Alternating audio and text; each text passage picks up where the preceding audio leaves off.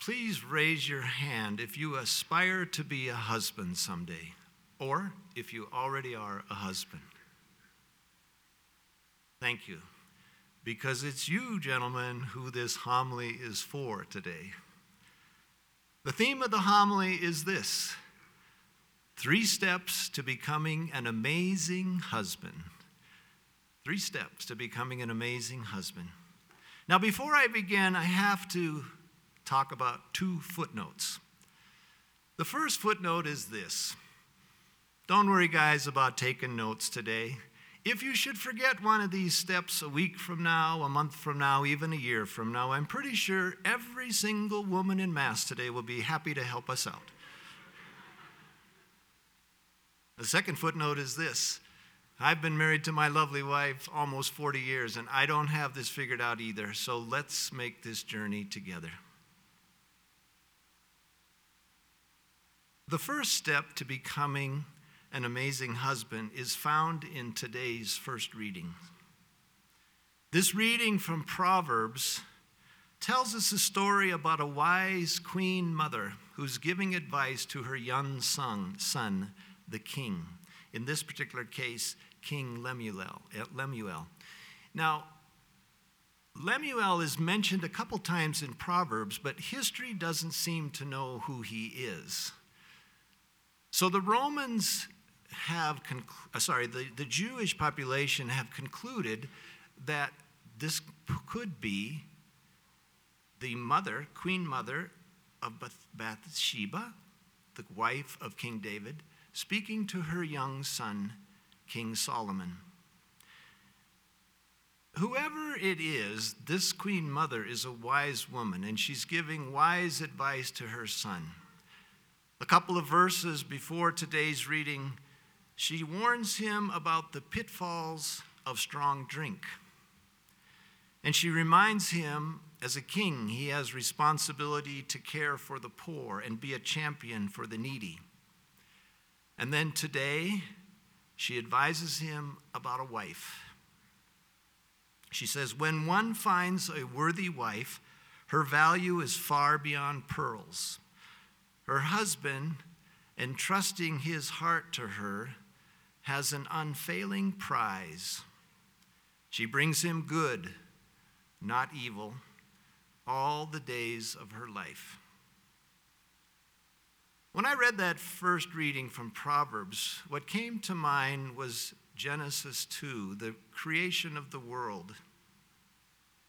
And we know from our readings of Genesis that with everything that God did, it got better. And the very last creation, therefore, is his best. And the very last creation is woman. So the Lord God caused a deep sleep to fall upon the man, and while he slept, took one of his ribs and closed up its place with flesh. And the rib which the Lord God had taken from the man, he made into a woman and brought her to the man. The success of this first step to becoming an amazing husband is to realize that we are not the kingpin. The world does not revolve around us like maybe we think it does. In fact, at best, we are second in God's eyes of this creation. His greatest creation is your wife, your mother, your daughters, your sisters, all women in all times. Gentlemen, the first step to becoming an amazing husband is to truly know in your heart that woman is God's crown jewel of creation. Be humbled by that fact. The second step to becoming an amazing husband is found in today's gospel. In this reading from Matthew, we hear the story of a man going on a long journey, and he calls his servants, and he entrusts to them his possessions. One he gives 5 talents, another 2, and a third 1. Now, we do not know the exact value of a talent, because a talent to a first century Jew was not a currency. It was rather a weight. It was a weight of a precious something, possibly gold, silver, or copper. But whatever it was, we know that a single talent was of great value. So once again, as we listen to this gospel, we know that this is a parable about the kingdom of God. God is the landowner, we are the servants. The talents are the qualities that God has given you and me. Our life, our breath, our being, our skills, our competencies, everything is a gift from God.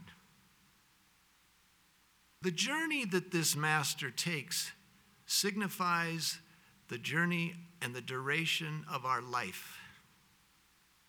His unexpected return signifies our death. And the settling of accounts is our judgment day. In short, we are the stewards entrusted with God's property. Everything we have is a gift from God. We own nothing. And one day he will come back and he will ask us a couple questions. First, he'll ask, were you a good steward of my property?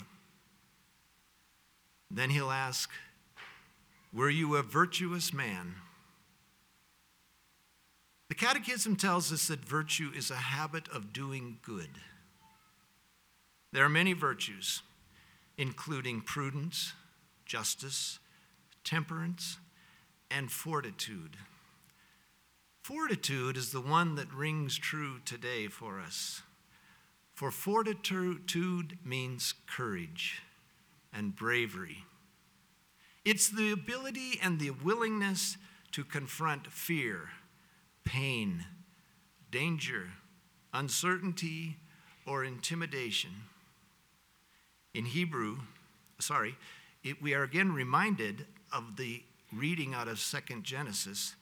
In verse 15, the Lord God took the man and put him in the Garden of Eden to till and keep it.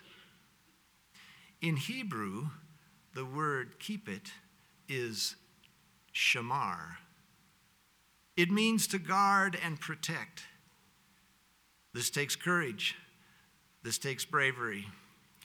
This takes fortitude.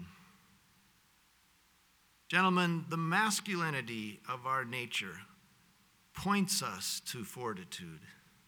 It is our call. It is our mission. It is our responsibility to shamar the garden. And the garden is not just our home or our family, but it's our city, it's our society, it's the world. We must guard this world and keep it safe from discrimination, sexual harassment, pornography, prostitution, sex trafficking, and anything that harms our women or children. Gentlemen, the second step to becoming an amazing husband is to be a truly virtuous man, most especially to shamar, to stand firm and guard the garden with great fortitude. The third step to becoming an amazing husband is found here, on the cross. St. Paul said to the Ephesians, "Husbands, love your wives as Christ loved the church and gave himself up for it." Jesus says to all of us, "Follow me." And I'm like, yes, Jesus, I'm ready to follow you all the way until I realize it means the cross. And when we look upon this crucifix, we see that Jesus was stripped naked. He had no loincloth to cover him. He could not cover himself because his hands were nailed to the cross. He was not only stripped of his clothes, but he was stripped of all honor, power, and wealth. The very things that we strive for our whole life. He had none of that. Now we know that Jesus was fully God and fully man. He's just like us in every way except sin. So when those thorns pierced his head, and the lashes cracked across his back, and the nails penetrated his feet, he felt the pain of every man, the same pain that you and I would feel if that injustice was done to us. There was no divine protection for him on the cross. Yet he did it. He died on that cross solely out of love. Now, this love is incomprehensible to us because it's so great. Gentlemen, the third step is the most difficult step. It is to love unconditionally. It is to love enough to be willing to lay down your life for someone, especially women. So the 3 steps to becoming an amazing husband: humbled by the dignity of women. Be brave enough to protect the garden. And be a holy man of great love. So let me conclude with this. If you raised your hand at the beginning of this homily, please raise them again. This time, point your palm to Jesus on the cross. We'll all close our eyes and pray. Lord Jesus, you know we are inflicted with concupiscence. We all have a human nature that is weak and inclined to commit sin. We ask you, Lord, to bring your light into our darkened intellect so that we might truly understand who your crown jewel is. We ask you, Lord, to bring strength to our weakened will so that we might become virtuous men, especially men of great fortitude. We ask you, Lord, to bring control of our passions so that we can love you like you love. Lord, time is short. Come help us now, so that when our time is up, you will say to us, "Well done, my good and faithful servant." Amen.